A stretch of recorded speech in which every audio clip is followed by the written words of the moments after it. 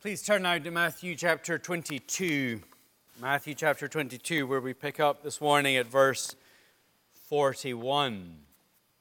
Matthew chapter 22, verse 41. This is the conclusion of Jesus' debate with the religious leaders. Now, while the Pharisees were gathered together, Jesus asked them a question, saying, "What do you think about the Christ? Whose son is he?" They said to him, "The son of David." He said to them, "How is it then that David in the Spirit calls him Lord? Saying, 'The Lord said to my Lord, sit at my right hand until I put your enemies under your feet.' If then David calls him Lord, how is he his son?" And no one was able to answer him a word, nor from that day did anyone dare to ask him any more questions. Let's pray. Our Father in heaven, we thank you for another opportunity to gather together around your word, that we might read it, that we might mark it, that we might learn it, that we might inwardly digest it, that we might be changed by it.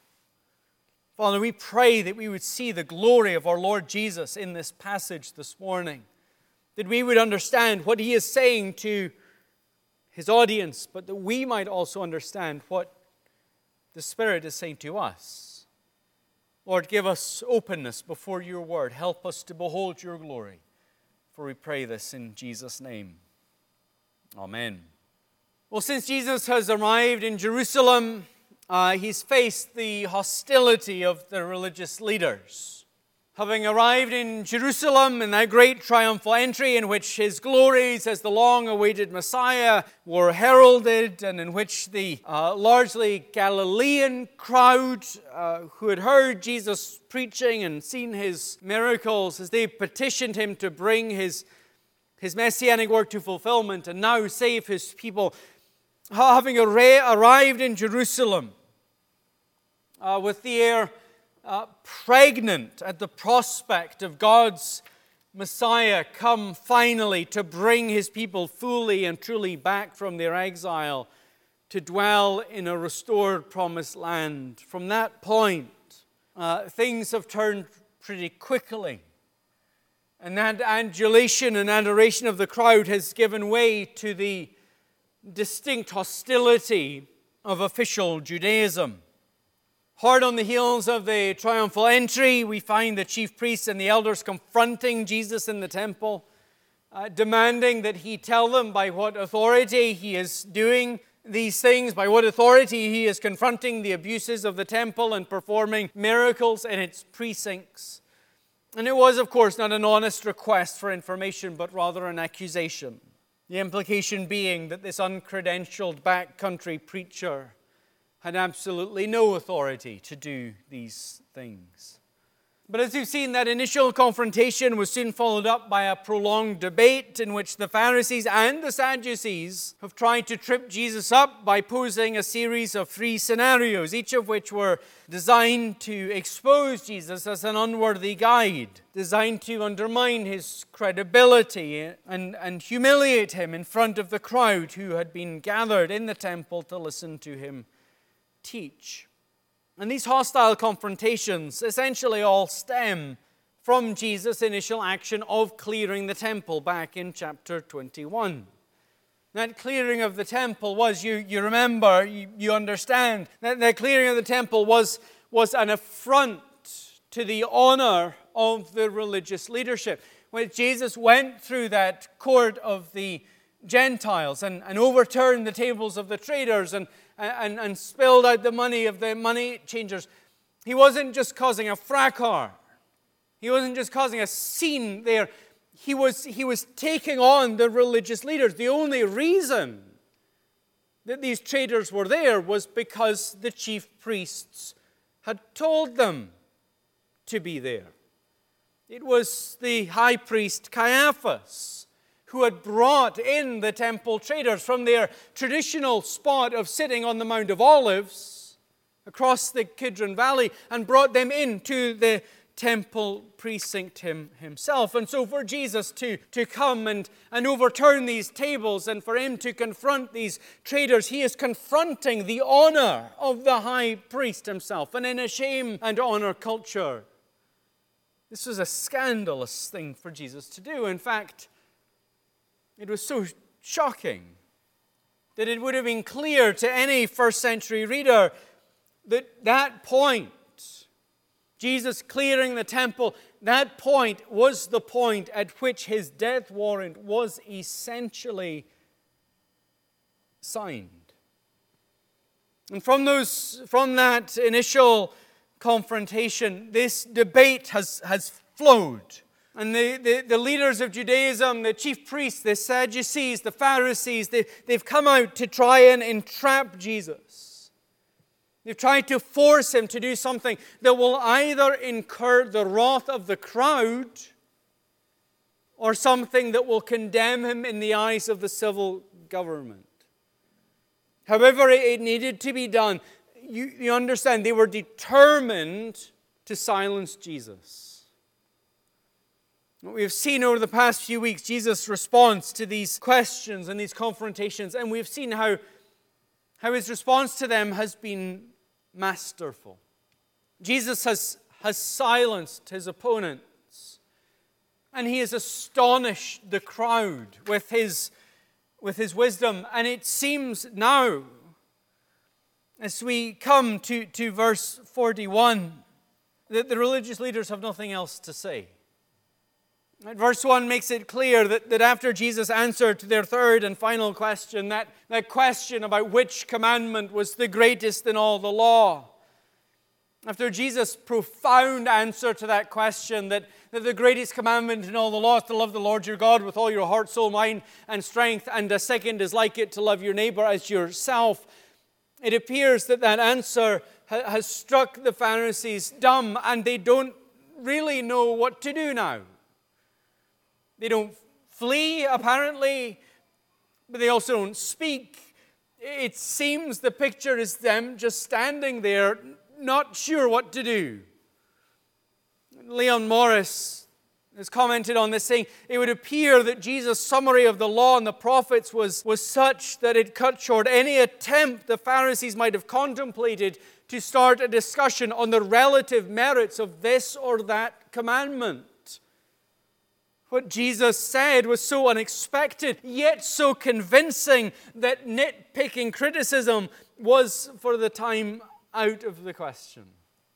As you remember, the past few weeks, we've noticed how the question they bring to him in verse 36, about which commandment is the greatest in all the law, this is a question that they were asking all the time. The rabbis were constantly going back and forth as to which one of the commandments was the vital command through which everything else had to be interpreted. We noted a few weeks ago, some of them said it was the fifth commandment. That's the one, the command to honor your father and your mother, because the implications of that commandment come to bear on every single sphere of your life. But other rabbis had different answers, but Jesus' answer had been, as Leon Morris said, it had been so unexpected yet so convincing that they can't really do anything. Normally, in response to that question, they would have come up with their little aha moments and their what about this, and they would have gone back and forth, and they would have buried down into the minutiae of these commandments and how they were to bear out, but they can't say anything. They can't go down the rabbit trails of their interpretation of the law, and so they stand dumbfounded before Jesus. But it's into this apparent silence that Jesus now turns the tables. And he asks them a question. And he turns to them and he asks, what do you think about the Christ? Whose son is he? Now the Pharisees' question in verse 36, that was a question that was full of complications. That was one of the reasons why they picked it. It was so complicated and tangled and difficult that it's hard to give an answer to it that wouldn't at least enrage someone. But this question that Jesus asked them, that's an easy question. That's a softball question. It's clear what the answer is. It was clear to them. It's clear to anyone who has even a passing knowledge of the Old Testament that the Christ, the Messiah, the Savior, was David's son. That he is a descendant of King David, right? There's no ambiguity about that in the Old Testament, right? It's explicit in the covenant that God makes with David in 2 Samuel 7. Right, if you're following church Bibles, on page 259, it's a lengthy quote if you want to follow along. God comes to David. David has expressed a desire to build a temple for God's house, something that God had not told him to do. And God responds. And he uses a play on words. David wanted to build a house for God, and God here says he was going to build a house for David. David, of course, talking about a physical structure. God now talking about a dynasty. And God comes and he says in 2 Samuel 7, I will appoint a place for my people Israel, and I will plant them so that they may dwell in their own place and be disturbed no more. And violent men shall afflict them no more as formerly, from the time that I appointed judges over my people Israel. And I will give you rest from all your enemies. Moreover, the Lord declares to you that the Lord will make you a house. When your days are fulfilled and you lie down with your fathers, I will raise up your offspring after you, who shall come from your body, and I will establish his kingdom. When your days are fulfilled and you lie down with your fathers, I will raise up your offspring after you, who shall come from your body, and I will establish his kingdom. He shall build a house for my name, and I will establish the throne of his kingdom forever. I will be to him a father, and he shall be to me a son. When he commits iniquity, I will discipline him with the rod of men, with the stripes of the sons of men. But my steadfast love will not depart from him, as I took it from Saul, whom I put away from before you. And your house and your kingdom shall be made sure forever before me. Your throne shall be established forever. This is an enormous step forward in the history of redemption. In the story of God's fulfillment of his promise in Genesis 3:15 that he would send a Redeemer, a son of the woman who would crush sin under his feet. That initial promise is elaborated on and expanded on with every successive covenant that God makes with his people, to the point that by the time we get to the beginning of 2 Samuel 7, we understand that this Redeemer is going to establish a glorious multitudinous kingdom that God had promised to Abraham, a place where they will find rest from their sins and reunion with God. But here in this covenant, God makes it clear to David, and he makes it clear to everyone who comes after David, that this man promised in Genesis 3:15 is going to be an offspring of David.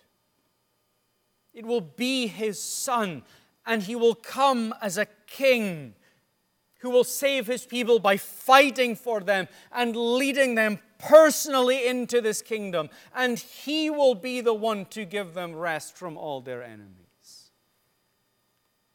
There's no ambiguity here. There's no mystery here. There's no debate here. The son of Eve is the son of David, who will come and lead his people into this glorious kingdom that will last forever. And so these Pharisees, these men, for all their faults, and their many faults, these men who were saturated with the Old Testament, they knew whose son the Messiah would be. This is a no-brainer. And so they respond, verse 42. Well, he's going to be the son of David. It's clear, it's obvious, it's easy. But then Jesus asks them a second question. How is it then that David, in the Spirit, calls him Lord? And Jesus, giving the source of his question, quotes from Psalm 110, "The Lord said to my Lord, sit at my right hand until I put your enemies under your feet." And then Jesus further reinforces his question by confronting them and saying, "If then David calls him Lord, how is he his son?" Right? The question is, if the Messiah is a descendant of David, which he clearly is, how can David be in a position of subordination to him? It is sons that are subordinate to their fathers, not the other way around. Right? That is a core principle. It's a core principle of families, all the time, everywhere. But it's especially a core principle that runs throughout Scripture. And a principle that would have been an absolute given in the first century culture. A son gives deference to his father, not the other way around. So how could David, knowing the promise that God had given him, that the Messiah would be one of his descendants, would be explicitly his offspring, how could David, knowing that, go on to write Psalm 110 and call the Messiah his Lord? If David calls him Lord, then he clearly understands him to be the son of someone far superior to himself. But yet God has said that he's going to be his own son. How can that be? It's a riddle. It's a riddle. It's clear that David didn't just make a mistake. That's the easy way out. But, of course, Jesus is careful to point out in verse 43 that David wrote this in the Spirit. It's not a mistake. He wrote it by divine inspiration, a fact that these Pharisees would not have disputed. So how then can it be resolved? Well, the Pharisees can't resolve it. Either because they can't figure out the answer, which is unlikely, or because they know what Jesus is saying. And they understand the implications for the claims that have been made about Jesus and the claims that Jesus has made about himself, being the son of David, the promised Messiah. But in asking them this question, Jesus has succeeded in doing what they have been trying to do but have failed. In asking this question, Jesus has silenced his opponents. He is the one who has undermined their credibility before this crowd. They had tried to embarrass him by asking him this series of questions that tried to trip him up. But here Jesus turns the table and he asks them a question. He poses them this riddle that they will not answer. In doing so, it is Jesus who shames them. And he does it in the very heart of their power base, in the temple itself. And entering into this debate, the religious leaders had assumed that they had the upper hand, that they were the ones who held all of the cards. We can imagine them, I think, coming up to Jesus in the temple after Jesus had cleared the temple and was now teaching. I think we can imagine them swaggering up to Jesus. There's almost an idea that they might nudge one another and say, "Hey, watch this." So they come up with these ideas of how they're going to just pointedly devastate him with their brilliance and their theological understanding. But here it is Jesus, right in the very heart of their power base, who has turned the tables, and he has shamed them by bringing them to a point of silence. In their hallowed halls, on their home territories, it is Jesus who has asked the question that has embarrassed them and humiliated them in the face of those who are watching and listening. What first century readers would not have missed is that this public humiliation would only serve to heighten their desire to get rid of Jesus. He's humiliated the chief priest in his clearing of the temple, an act which by itself would have been something considered worthy of execution. But now he has compounded it by making enemies of the leading men of Jerusalem. In the storyline of this gospel, the storm has just grown darker, and the cross has just grown larger. But how are we to understand this riddle? How are we to make sense of this riddle that Jesus has given to his opponents? Matthew doesn't resolve it for us. Right? And in doing so, it seems that his main point in including this vignette is to show us Jesus' victory over his opponents and highlight the growing contention between Jesus and his opponents.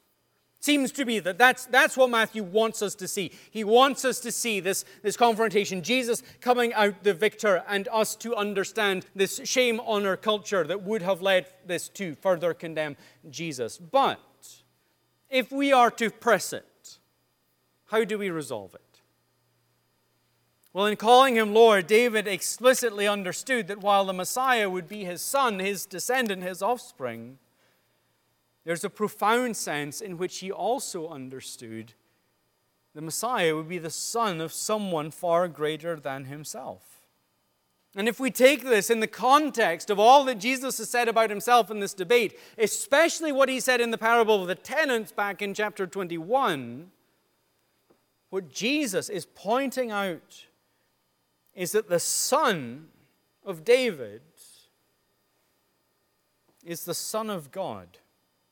What Jesus is saying is that in Psalm 110, David, under the inspiration of the Holy Spirit, understands that while the Messiah would be his son, the son of the king, he would also, in a profound sense, David understood him to be the son of his own king. That is to say, that the Messiah would be the Son of God. And you remember, this is the very point that Jesus made in the parable of the tenants in chapter 21. In that parable, the owner of the vineyard kept sending his servants to his vineyard only to have them beaten and killed by the rebellious tenants. And finally, the father sends his son, who they too kill in an attempt to steal the land. In that parable, the owner is God. The tenants are the religious leaders, the servants are the prophets, and the Son is the Son of God who came as the final revelation of his Father's glory, only for himself to be dismissed and murdered, for which the Father would bring a crushing judgment on the rebels. And so what Jesus is doing here, at the end of this debate, is he is saying to his opponents, he is that Son. Jesus ends this debate by turning to his opponents and saying to them that he is the Son of God, the divine Messiah who has come to rescue and redeem his people. Right? That he is that messianic son of David is something that Jesus has explicitly and implicitly claimed throughout his ministry, and especially since he has arrived in Jerusalem. It's the very thing that Jesus claimed as he declared that the kingdom of heaven was at hand in his arrival, that he was the one who had come as David's greater son to establish that kingdom of God promised to David in 2 Samuel 7. That he was the one who had come as this king to lead the people of God into this kingdom of rest and peace from sin and from the effects of sin. That great truth that Jesus illustrates in his miracles. It's the very thing the crowd proclaimed in the triumphal entry, addressing him as the Son of David and petitioning him in their cries of Hosanna to come now and save his people as David's son was to come and save his people. But now, as Jesus brings this to a close, he says to his opponents, he's not only David's son, he's also David's Lord. He turns to his opponents and really in answer to the very first question that they asked him after the clearing of the temple, he says to them, you want to know why, by what authority I'm doing these things? The authority that I bear is the authority of David's God. He says to them, I'm not only the Messiah, the Son of David. I am the Messiah, the Lord of David. I am the divine Messiah who has been sent by God the Father to, as Psalm 110 goes on to say, to rule his people and to execute judgment against the enemies of God and to wield that mighty scepter. And you see, that's the thing that the Pharisees understood, but they could not bring themselves to concede. It is incomprehensible that they haven't put this together. In fact, in Luke 22, it is a crucial part of the charge that they lay against Jesus, that he is claiming to be the Son of God. They know what he's saying. They understand the implications of his question, but they cannot admit it. Because to admit it would mean that they would have to concede that Jesus was their Lord as well. And so they stand dumbfounded. But you understand, this is the crucial thing that we must confess about Jesus. This is the crucial thing that we must confess about Jesus if we are to enter into his kingdom. Jesus is not just another political figure come to establish another earthly kingdom. Jesus is nothing less than the ultimate King, the King of Kings, the divine King, who has come not merely to make our lives better, but to give us new lives, who has come in fulfillment of all his covenant promises to bring the full and final salvation that God had promised and illustrated throughout the Old Testament, to bring us up out of the living death of our sin and to bring us into his kingdom of life in which we can bask in the light of God. Unless you know Jesus like that, you do not know Jesus. This vignette is more than just the final point in this debate between Jesus and the religious leaders. It is literally a definitive moment in these last days in Jerusalem. Here, Matthew, writing this gospel, gives us his readers the lens through which we are to read what happens from this point forward. A line here has been drawn in the sand. Everything that we have seen of Jesus and everything that we will see of him, Matthew wants us to read through the words of Psalm 110.